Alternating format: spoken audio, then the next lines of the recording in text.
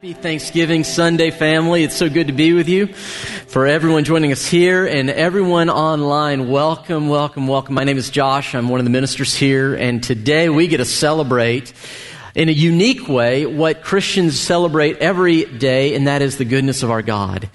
And so as we roll into Thanksgiving, we're going to talk about it this morning with two of the most important words we will ever hear for understanding and embracing the goodness of God, even in troubled times.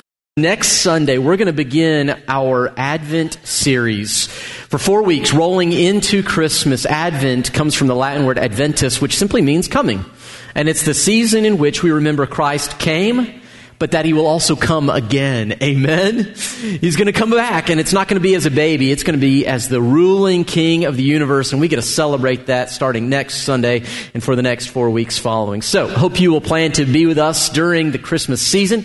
I think it'll be a time of encouragement.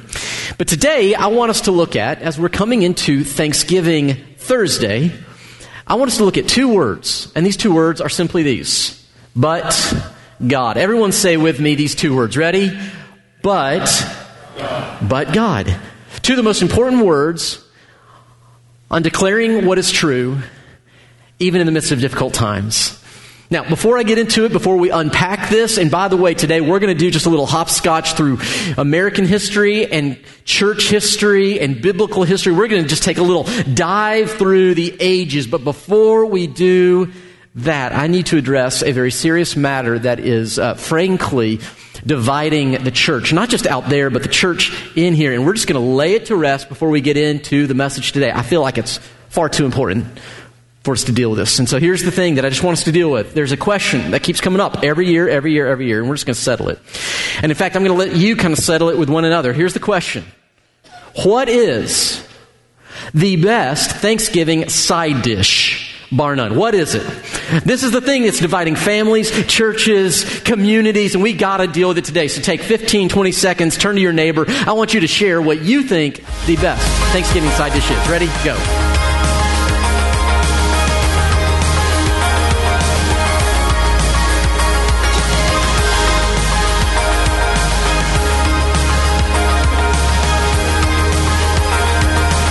All right, 3, 2, 1. All right, let's hear it. Someone shout out, what is, in your opinion, the best Thanksgiving side dish? Mashed potatoes, and all the Christians rejoiced, right? Question, though. Here's the question. Is that with, Ronnie, is that with or without the gravy on top? With. Anyone else with or without gravy? Let's see some hands. With? Okay, yeah. All the people who want to go to heaven early because you'll have a coronary say yes, absolutely. All right, so some people say mashed potatoes. Someone else, what is the best thing? Sweet potato. Okay, no. I got to ask you. There's a debate here. What's the better topping? Is it walnuts and nuts, or is it marshmallows? What do you think? Both. Why have one when you can have both? Man, I love this kind of a church, okay? We're a both and church. All right, someone else. What's something else? Wait. Did you say okra? Anyone else say fried okra? Oh, we are in the South. I love this. All right, now let me ask this final question. Turkey or ham? All those who say turkey, gobble, gobble. Let's see some hands.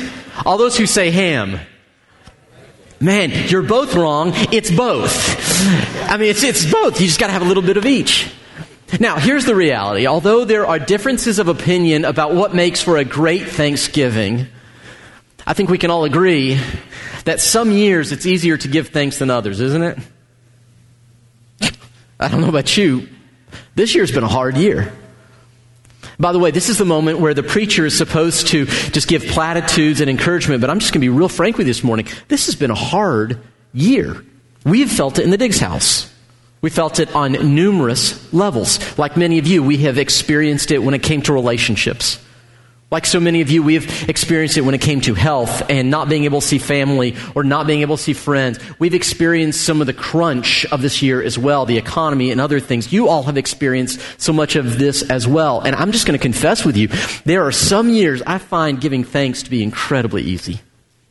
Then there are other years, there's no debate. It's just hard. So what do we do in years like this, where maybe you find yourself going, it's just hard? That's where these two words, but God, come into play. You see, the church, and really as a nation, we have always given thanks, especially during hard times. Do you understand that? Let's just take a few steps back into human history. 1942 was the first year that Thanksgiving was a federal holiday. First year that we celebrated it as a federal holiday. Now, why does 1942 matter? That was a very hard year for America. Over the previous 12 months, America had experienced incredible challenges. Less than 12 months earlier, the Imperial Navy of Japan bombed Pearl Harbor, killing 2,400 of our sons, throwing us into the Second World War, fighting on multiple battlefields in multiple arenas, parents without their children for Thanksgiving, homes divided, children, husbands, people lost and died. It was a tough year. And this on top of the fact that we were just coming out of a multi-year Great Depression where millions had lost their jobs.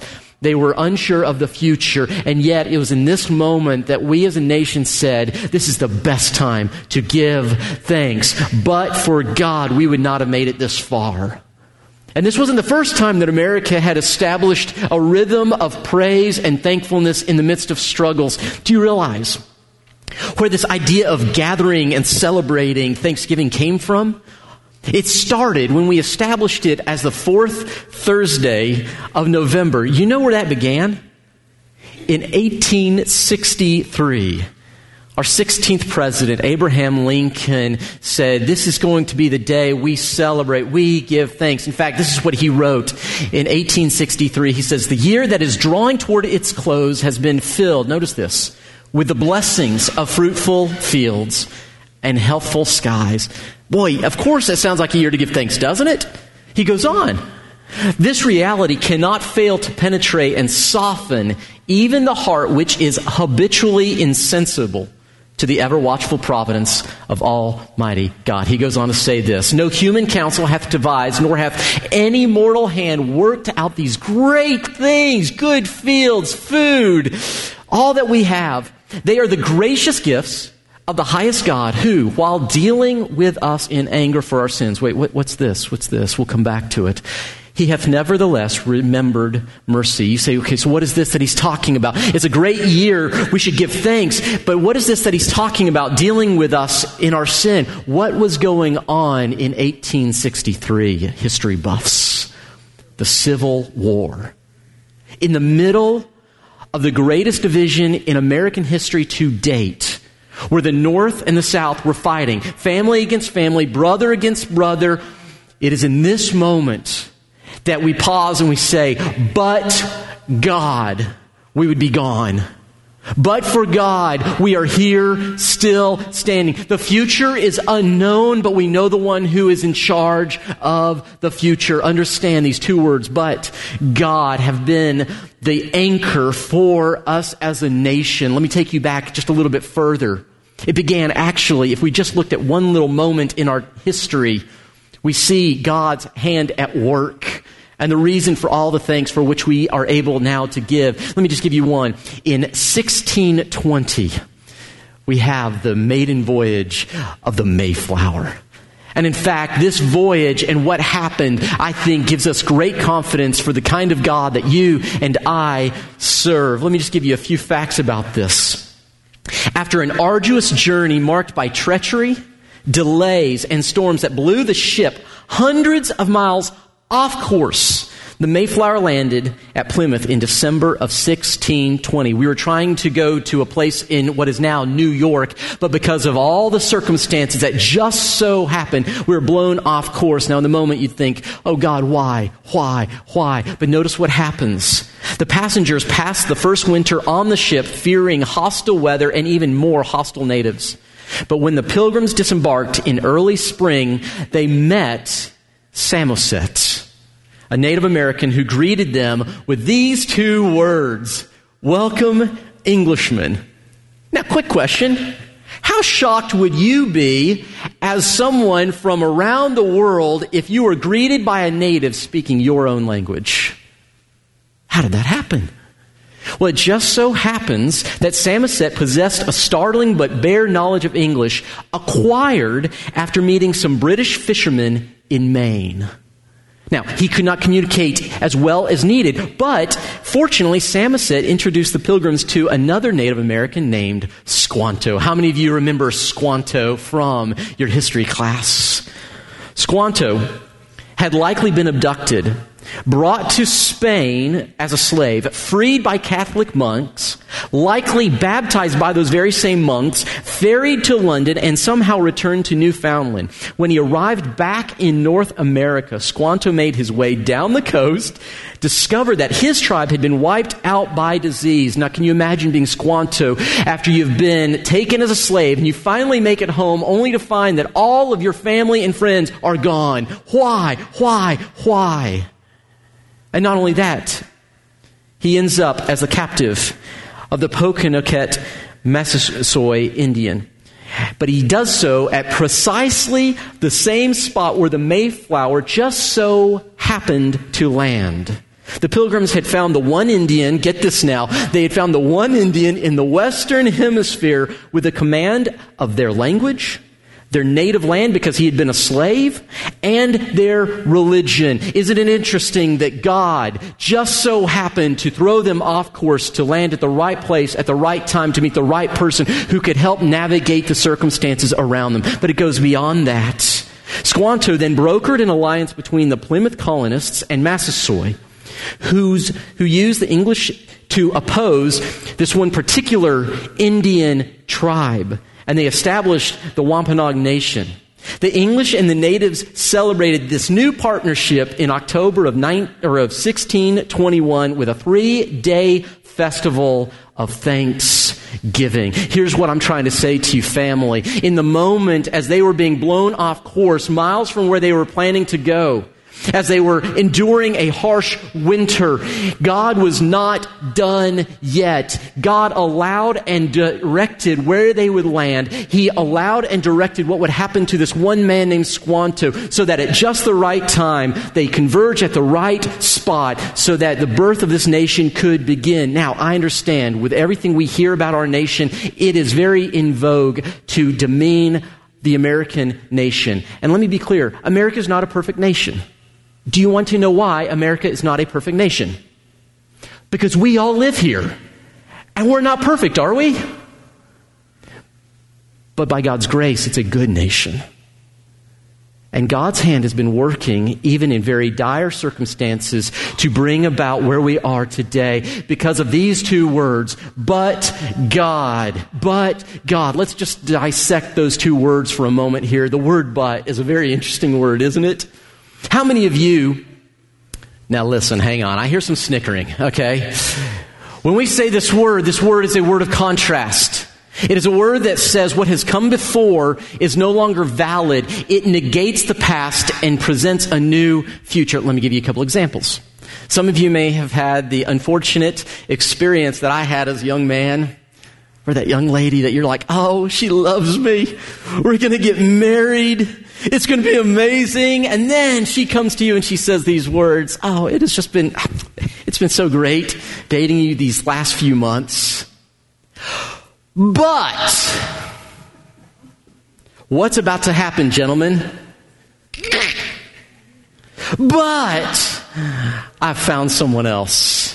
What does that mean? That one little word has now negated everything in the past. It doesn't matter what good things you heard. It has undone what you've heard. Hear me now. This one word on its own can lead to great pain. We've all seen this. We've all heard this. Some of you know the pain of your boss saying, you've done a great job these past few years. We love all that you've invested in the company, but we're going to have to downsize. We're outsourcing your job. You know the pain, and you've seen it, not only in your lives, but in others, how this one word has the power to change everything. And when on its own, it negates and often creates a lot of pain. But notice, this is not simply but, this is but God. What happens when you take the word that has the ability to negate what came before and the goodness of God who promises a good future?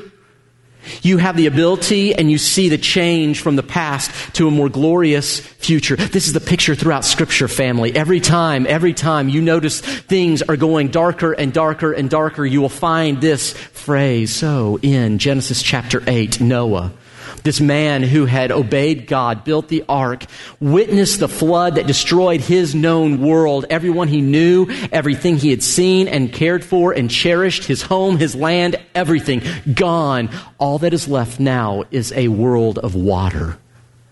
Can you imagine the despair on the boat, the fear that he must have experienced when he saw no hope, no life, just a bunch of animals and a very tired family? And it's in this moment that we hear these words from Genesis 5, but God remembered Noah. How many of us here need to know that God has not forgotten us?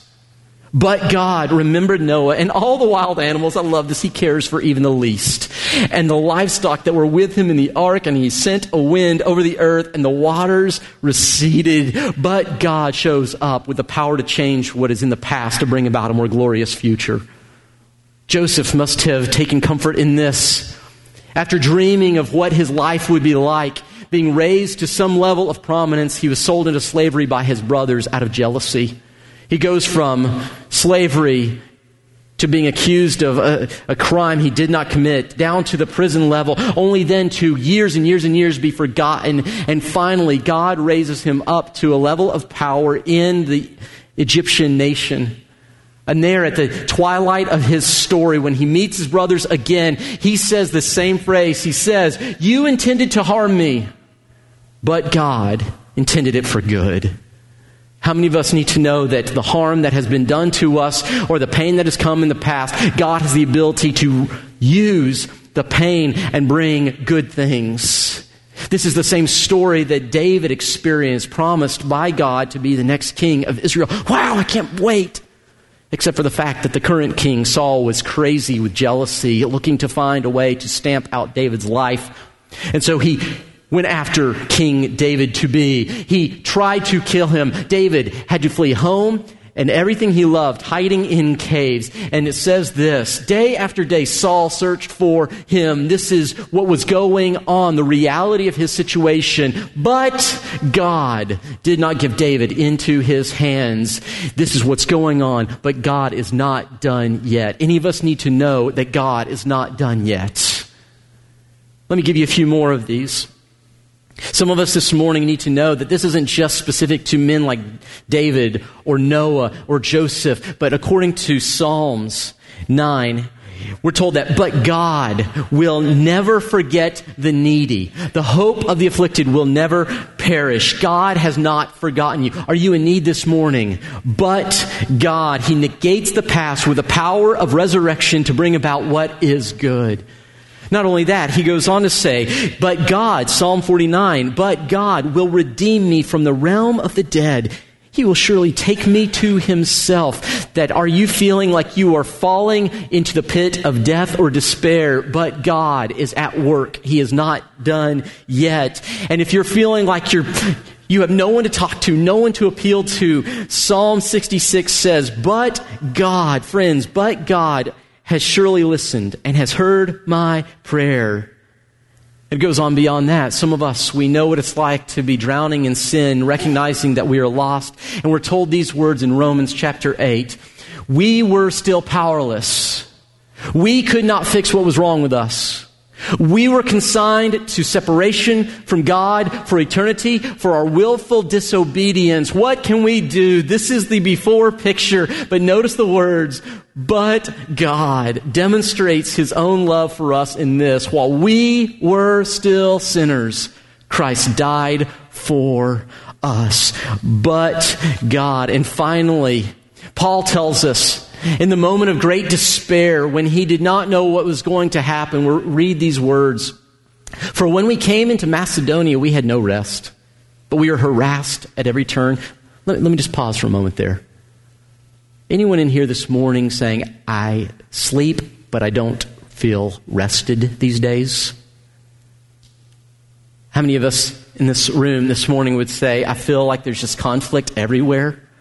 Maybe not nationally even. Maybe it's just in my own home or in my own heart. And there's this sense that things are just not right. Paul understands this. And so the next words he utters ought to be the words you and I press on the heart, soul of each of us. It says this, but God, who comforts the downcast, comforted us. God is in the process of saying, this is true, this may be going on, but God, He will turn it around. Here's the reality. We're coming into a season of Thanksgiving where many of us feel that it is inauthentic to actually give thanks. I just don't feel it. It'd be faking it if I were to demonstrate or say that I feel thankful right now. But I want to tell you, church, this is the most authentic thing we can do this week. You understand that? Let me explain this to you. Many of us this morning are saying, I feel forgotten. I feel abandoned. I feel attacked. I'm in need. I'm failing. I need help. I've sinned. I'm afraid. So many of us are saying, I don't know how to give thanks in this moment. We feel like it'd be inauthentic to give thanks. How do we do this? Here's the reason. This is the most authentic thing you can do. This is both honest and hopeful. But God says, I'm going to be honest about my circumstance. Some of you, the most powerful thing you can do this morning is not pretend everything is okay, but to admit that life is broken. Confess the place where you desperately need God to step into your moment. The place where you need God to work. This is not dishonest or inauthentic to say, this is my reality. This is honest to say, this is where I am. In fact, notice, you cannot have a but God moment until you've had a problem for which you need Him to help. You realize that, right? There is no reason for there to be but God if there's not something for Him to step in and reconcile. Many of us, the greatest moments of praise follow on the greatest moments of pain. I'll say that again. For many of us, the greatest moments of praise follow on the greatest moments of pain. It is in those moments that we get to say, but God, He did this.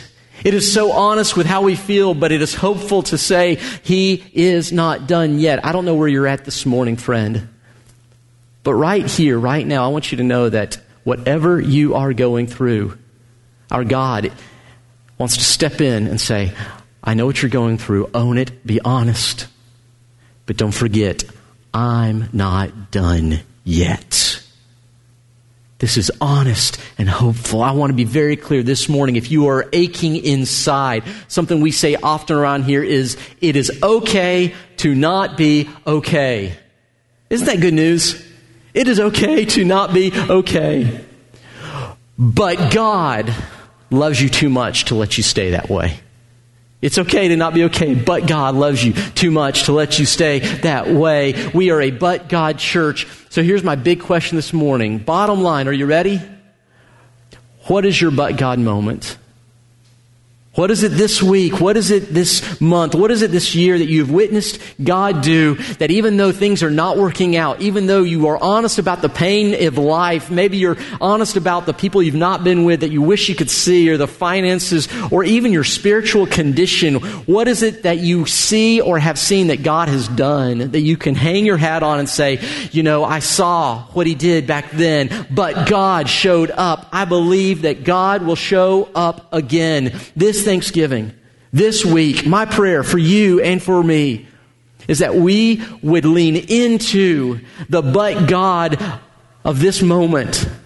Even if you're saying, I have no idea how He's going to fix what's going on, I have confidence that He will. Here's something I want you to remember as you go into Thanksgiving this week. If you have nothing else to hold on to, remember this. Because of Jesus, even the worst thing is never the last thing. I'll say that again. Because of Jesus, even the worst thing is never the last thing. Whatever you're going through, the promise of the cross of Jesus is that He is not done yet. And even the worst thing that you're going through is not the last thing, because God is still at work. So, what are you thankful for? I'm going to ask you, take some time, process this. What are you thankful for? Let me just give you a few things. How many of you live in a free nation today? That's but God that you get to live in a free nation. Can you give thanks for that? How many of you this morning are drawing breath into your lungs, blood through your veins? It is only because of what Christ Jesus has done. We're told that God breathes out His Spirit, breathes out Himself, and He animates our lives. That is but God in your life. How many of us have the joy of knowing that our sins are no longer counted against us, but we have been made new in Christ Jesus? It is but for God. Can you give thanks to God for that this morning, church? Let's try this again. Can you give God thanks for that this morning, church? This is a but God thing. You say, I don't know what to give thanks God for. Let me give you a few more here. How many of you this morning have a family that loves you and will do whatever it takes to take care of you? And you say, I don't have that kind of a mom or a dad. I'm not talking biology. I'm talking about the church. I was visiting with a friend this morning who got some terrible news. Just an hour ago, I heard about this. And we got to pray together and be reminded of the fact that we do not walk alone. It is only because of God that we do not walk alone, family. This is a but God church. I keep thinking about the reality of that in this place. I mean, Bart, you and I are brothers in Christ because of Jesus Christ. There is no way that I would know you or that we would probably even be friends were it not for Jesus. Some of us in here, Sharon, we're friends because of Jesus Christ. I know you and we have this family because of Jesus. I think about all of us in this room that it's because of Jesus Christ that we are together. That is but God. So what is your but God moment? This is where the church has always found itself, and it's in the moments of the greatest difficulty that the church says, here's the reality, it's hard. But God has worked things out in the past. I believe He will do it again.